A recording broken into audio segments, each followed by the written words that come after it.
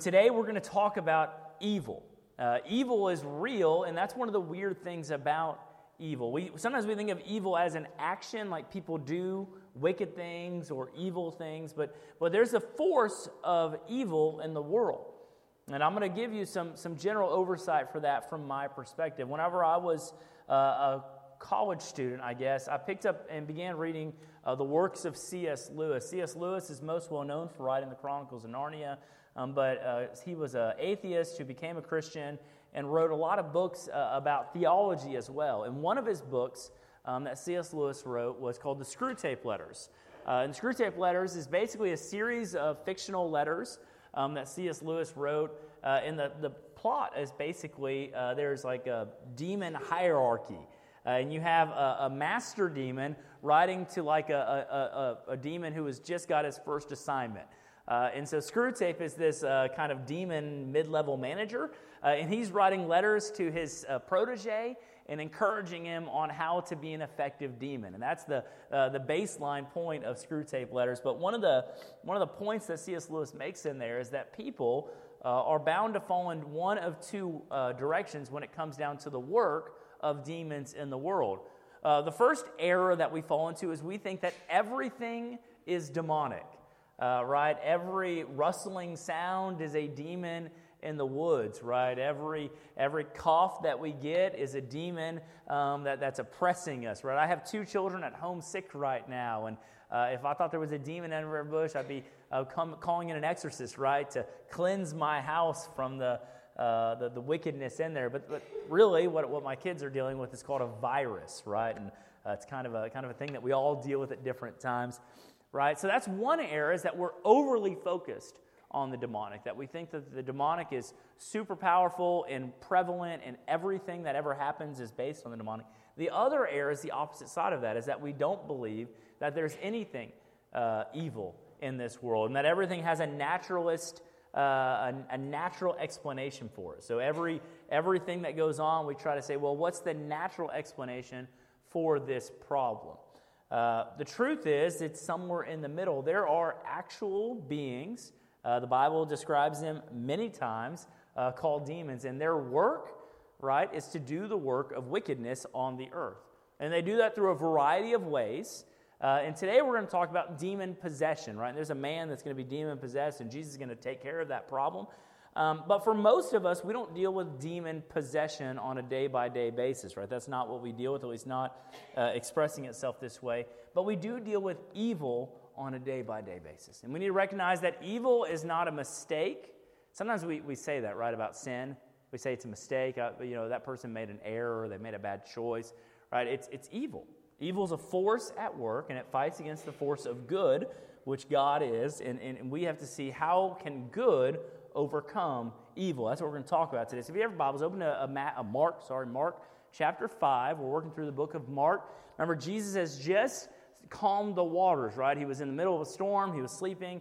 The disciples freaked out and said, hey, don't you care? We're all about to die. And then he gets up, he speaks a word, and peace falls on top of all of the waters, right? And the disciples look at him and say, whoa, who is this guy that even the seas and the wind obey his word, right? He speaks, and even the seas and the wind obey what he does. This guy is different. The disciples are beginning to picture that Jesus has some unique power. So they're in the boat, and this is where we pick up in verse 5. It says, they came to the other side of the sea, to the country of the Gerasenes. And when Jesus had stepped out of the boat, immediately there met him out of the tombs a man with an unclean spirit. And he lived among the tombs, and no one could bind him anymore, not even with a chain, for he had often been bound with shackles and chains. But he wrenched the chains apart and broke the shackles in pieces. No one had the strength to subdue him. Night and day among the tombs and on the mountains, he was always crying and cutting himself with stones. Now, this is a troubled man, right? And we might see this person like today, contemporarily walking down the street. This person like punching the air and screaming at themselves, right? And we have a diagnosis for that, right? We say that person has some sort of psychosis, right? They're schizophrenic, or they have some mental disorder. This man presented as if he had a natural mental disorder, but Jesus immediately recognized what he was dealing with was not a slightly diseased mind. What he was dealing with was not too much drug exposure as a young person, right? What he was dealing with was he had an unclean spirit. And what this unclean spirit caused him to do was to be someone who could not live in community anymore.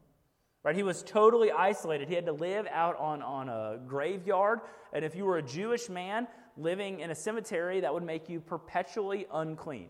You could never go into town. You could never eat a meal with your family because there was always at least a 7-day waiting period before you were allowed to be declared clean to be around people. And so he was always unclean. He was never allowed to be with his family and what were his friends once upon a time. Right? He was a broken man. Not only was he living in a graveyard, right? He had some sort of superhuman strength, right? People would bind him to try to control him, to calm him down, right? And they would try to get him to be subdued, and he would break chains apart, right? That's pretty strong, right? I can't break a chain apart. You give me like the thin little chains, and I can't break those apart. Right? This guy's got some sort of superhuman strength going on, right? Something beyond the natural is going on inside of his body. Right, that's what Jesus is trying to point out, what Mark's trying to point out here, is that this guy had something supernatural about him. Something beyond what you can explain was going on in his body. And then the other thing that he's known for doing, not only does he live in a graveyard away from everybody, not only does he have this kind of supernatural strength that's upon him, the third thing that he has is he is self-destructive.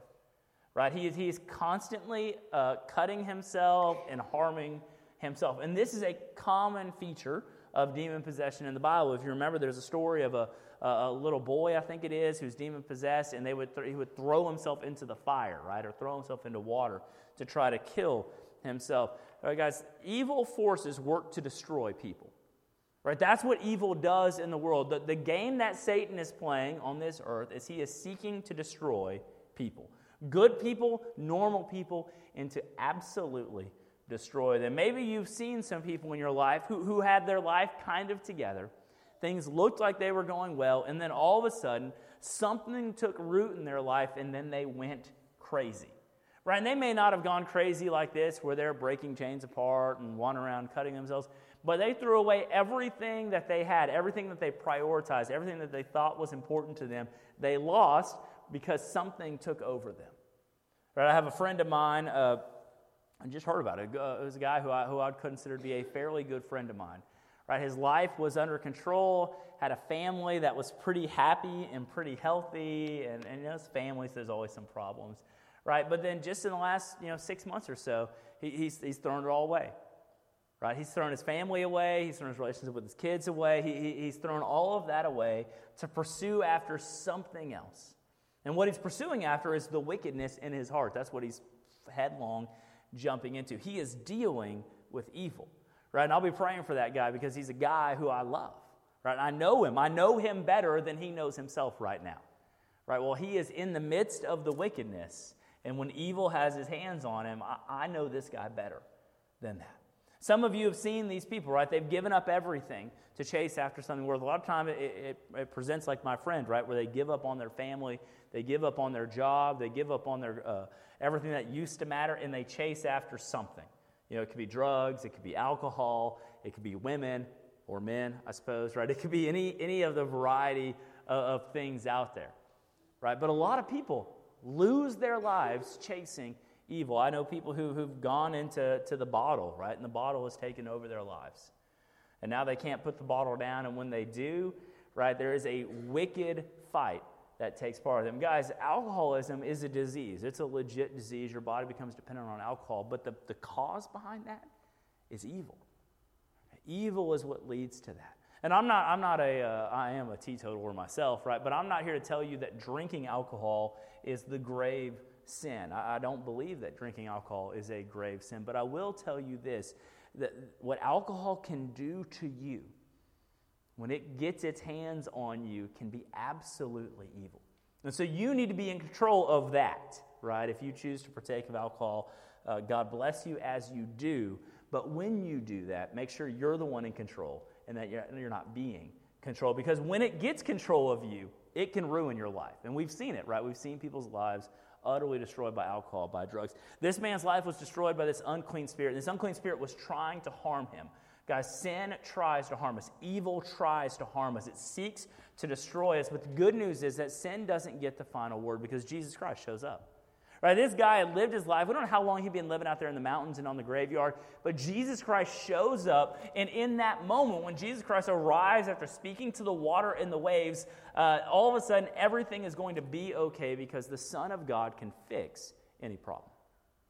Any problem that you experience, any wickedness that you see, any sin that's going on, any broken relationships that you have are fixed through Jesus Christ. And so Jesus Christ shows up, and we pick up in verse 6, and it says, and when he saw the demon-possessed man, the demon saw Jesus from afar. He saw Jesus coming over in the boat, and he races down to Jesus. He runs, and he fell down before him. This is interesting, by the way, right? You have this demon-possessed man, this guy who fights for the force of evil. Everything about him is wickedness, and then when goodness shows up, right? Jesus Christ, by definition, is goodness. Evil falls down before it. Right, this is a preview of what we're going to get at the end times, right? Every knee will bow and tongue will confess that Jesus Christ is Lord, right? This is happening right here in this moment. This wicked, demon-possessed person races down to Jesus and falls down before him, not necessarily in worship, but in understanding that he is helpless to stand before the Son of God. And so the demon-possessed man is there, and this is what he says. He cries out with a loud voice. And he said, what have you to do with me, Jesus, Son of the Most High God? I adjure you that I beg you by God, do not torment me. This demon-possessed man is terrified. The demons inside of him, the man is just a host, right? He doesn't even have any control of himself.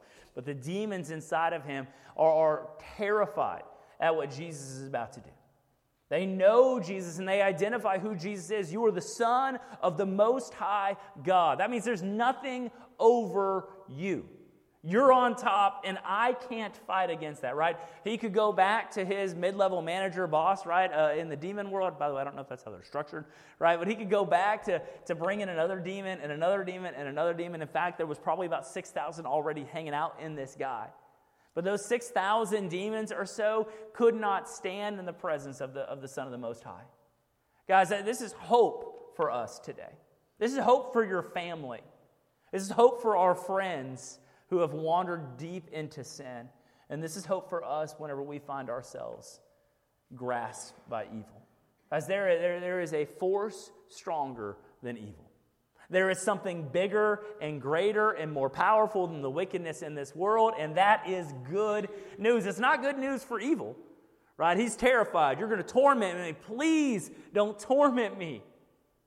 I know what you're doing. I know what you can do. Don't hurt me. Don't hurt me. Don't hurt me.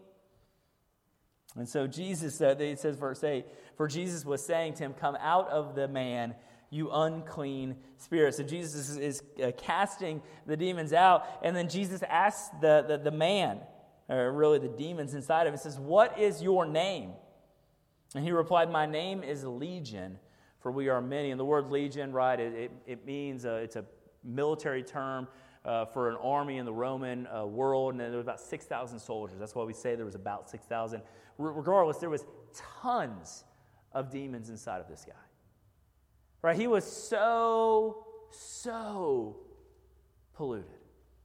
And if we saw him on the street, we would say that guy is a lost cause. I see those people on that street, right? Literally right there, walking down the street, punching the air, talking to themselves. I see them. Right? I've spoken to them. They come in my office.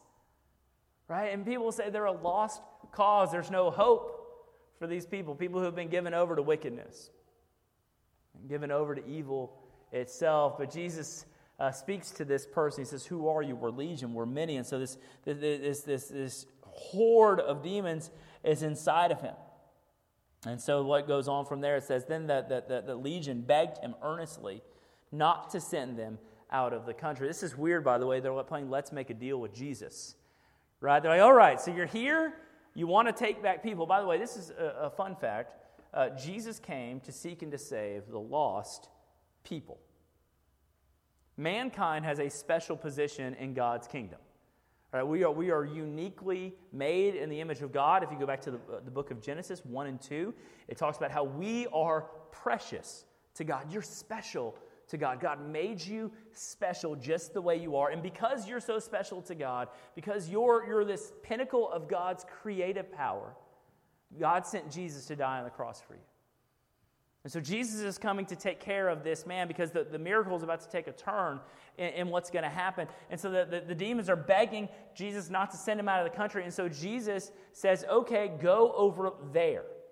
And he sends them right there immediately. He says, a herd of great pigs, verse 11, was feeding on the hillside. And they begged him. They said, send us to the pigs. Let us enter them. And so what did Jesus do? He gave them permission. And the unclean spirits came out and entered the pigs, and the herd, numbering about 2,000, rushed down the steep bank into the sea and drowned in the sea. By the way, their whole desire to murder and kill and destroy was met there. Or they wanted to destroy the man, but something inside of the man, maybe it's just the fact that God's grace rested a little bit on this man, prevented him from leading himself to his ultimate death. The instant that they're sent to these pigs, 2,000 pigs rush to the sea and they die. And some people look and say, man, that's a massacre of a bunch of pigs. That's really tragic. But the truth is, God didn't come to seek and to save pigs. Right? He didn't come to earth to die for pigs. He came to earth to die for people. Jesus came to make peace with people. I'm not saying animals aren't important. God has given us stewardship of creation. But there is a difference between your dog and my daughter. And it's a big difference. It's not insignificant. It's not insubstantial. Right? It's a big difference. There's a difference between your cat and, well, not really a difference between your cat and the devil, right? I mean, they're basically the same. But, right. There's a difference between your prized pet and the worst person on the face of this earth. And now I know a lot of us would die for our animals, and we may not die for the person who's just an absolute terrible human being, because we say the animals aren't making bad choices and this person is, but Jesus Christ did the exact opposite. Right? He sought out after the most broken, beat-up person, and he made him well. And there was a cost for that, right? I mean, the expense was 2,000 pigs. They're unclean animals, but they're still animals, right? And the pigs weren't doing anything wrong. They were just hanging out, doing pig stuff, right? Rooting around in the dirt, I guess. I don't know. But because of that, these pigs died, and this man was made well. Guys, that's the way it has to be sometimes, though. Something else has to suffer to make us well. Jesus Christ suffered on the cross. He died on the cross so you could be well. There's this picture of sacrificial atonement where something else gets punished in the place of us is all throughout the Bible. Right, I'm going through the book of Genesis with my small group. We read about Isaac, right? He's on the mountainside. Abraham's about to kill Isaac because God told him to. And in that moment, God stays his hand and provides something else to be sacrificed in the place of Isaac. A ram was caught by its horn. God sacrifices something else in the place of us. Every year on the Day of Atonement, they would bring in a goat, and they would slaughter the goat, right, for the sins of the people. Right? It would stand in the place of the people. Sacrificial atonement, that someone else has got to get punished so that we can receive grace, is a good truth. But it's not always pleasant to think about. Because we like to be responsible for our own decisions. We're Americans, after all, and we like to bear our responsibility. We don't like to think that someone else can take care of it for us. But if you want to bear the responsibility of your sin on yourself, by yourself, for yourself, you will never be made well. You will never be made well. It's only through accepting that Christ died for you, in your place, where you should die, where you should be punished, that you can receive grace. These pigs died so that this man could be made well. Right? God loved him. Jesus saw him, and God made him well, but it was at the expense of something else. So the herdsmen, verse 14, fled, and they told it in the city and in the country. And the people came to see what it was that had happened. And they came to Jesus, and they saw the demon-possessed man, the one who had the legion, sitting there clothed and in his right mind, and they were afraid. And those who had seen it described to them what had happened to the demon-possessed man and then what had happened to the pigs, and they began to beg Jesus to depart from their region. So as Jesus was getting into the boat, the man who had been possessed with the demons begged him that he might go with them. But Jesus said, "Go home to your friends and tell them how much the Lord has done for you and how he has had mercy on you." And so he went away and he began to proclaim in the Decapolis how much Jesus had done for him, and everyone marveled. Guys, this is the end of the story, but Jesus has done this miracle. The pigs have taken the demons. The man is now clothed, sitting in his right mind. Imagine that, by the way. Like, you have a guy, and he's the town crazy, right? He's the crazy guy in town, out of town, and everyone knows him, right? Kids have been throwing rocks at him for probably several months. They go out there and throw a rock at him, and then run away, right? Because he comes out, rah, right? I mean, we can picture how this would work out, right? And so, like, he's kind of this monster who lives on the hill. Legit monster living on the hill. And then people run into town and say, "Guys, something weird just happened." And the guys who are in charge of the pigs and everything, they all get together with the townspeople. And this guy is now sitting, clothed, and in his right mind. Right? He's like, "Man, how about that weather?" Right? "I didn't know this guy was so blue. Right? Like, all of a sudden, this guy who you couldn't have a rational conversation with, who was so corrupted inside of him, is well. And I love the response of the people. They were afraid.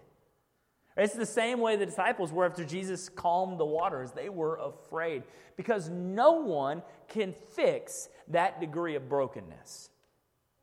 Right? No amount of, like if you bring in one of the town crazies into my office, no amount of my time spending with the people in our town who are dealing with mental disorders and demonic disorders and whatever they've got, can I fix them?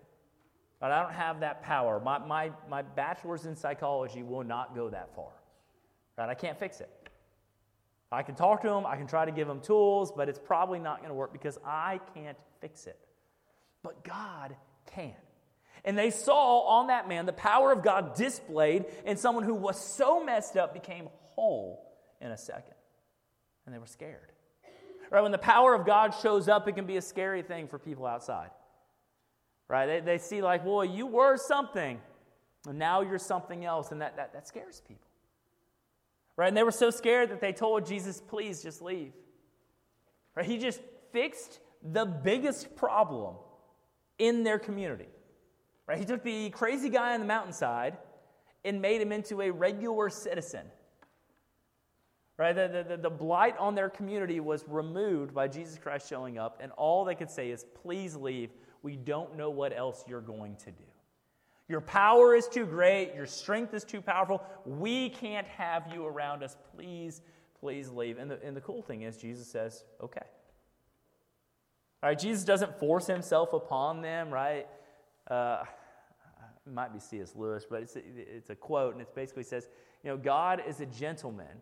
He will never force himself upon you. He only woos. Right? He doesn't force you to be around him. He doesn't force you to have him, but he will try to woo you through the works that he does, the love that he demonstrates to mankind. And so they're begging him to leave, so Jesus gets in the boat to leave. He's fixed this problem. He's shown his power over forces of evil, and then he gets in the boat to leave, and the man who was made well, right, the man whose life had been ruined by demonic possession, who had been ruined for however long he'd been living on the graveyard, all of a sudden, he runs up to Jesus and says, "Let me come with you."